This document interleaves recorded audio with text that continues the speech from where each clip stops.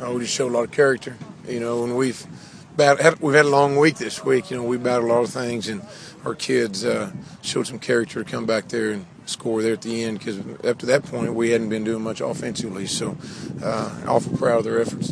What about the 2 4th-down calls? How did you come up with those? Just trying to get a first down. I was looking at things on my call sheet and didn't like very much, but a couple of them worked tonight. They're 0-5 coming in, and then they trail the whole game, and then they get the lead late, and you could hear the crowd, the sideline over there. They were twice as loud once they got the lead, so know they're pumped up. Sure, we knew there'd be a challenge coming in here and beating them. They played a very good first half against Branson last week, and we felt like if they played like that, we'd have our hands full, and that sure came true. Taylor Ball, speaking of having your hands full, he was a load tonight. Yeah, somebody said he had 42 carries. Yeah.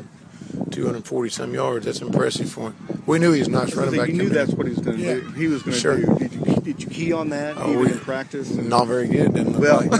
What we held on 10? What was it? 13 points. So if you hold somebody at your opponent 13 points, you need to win games. You like coaching these kind of games? As long as you win.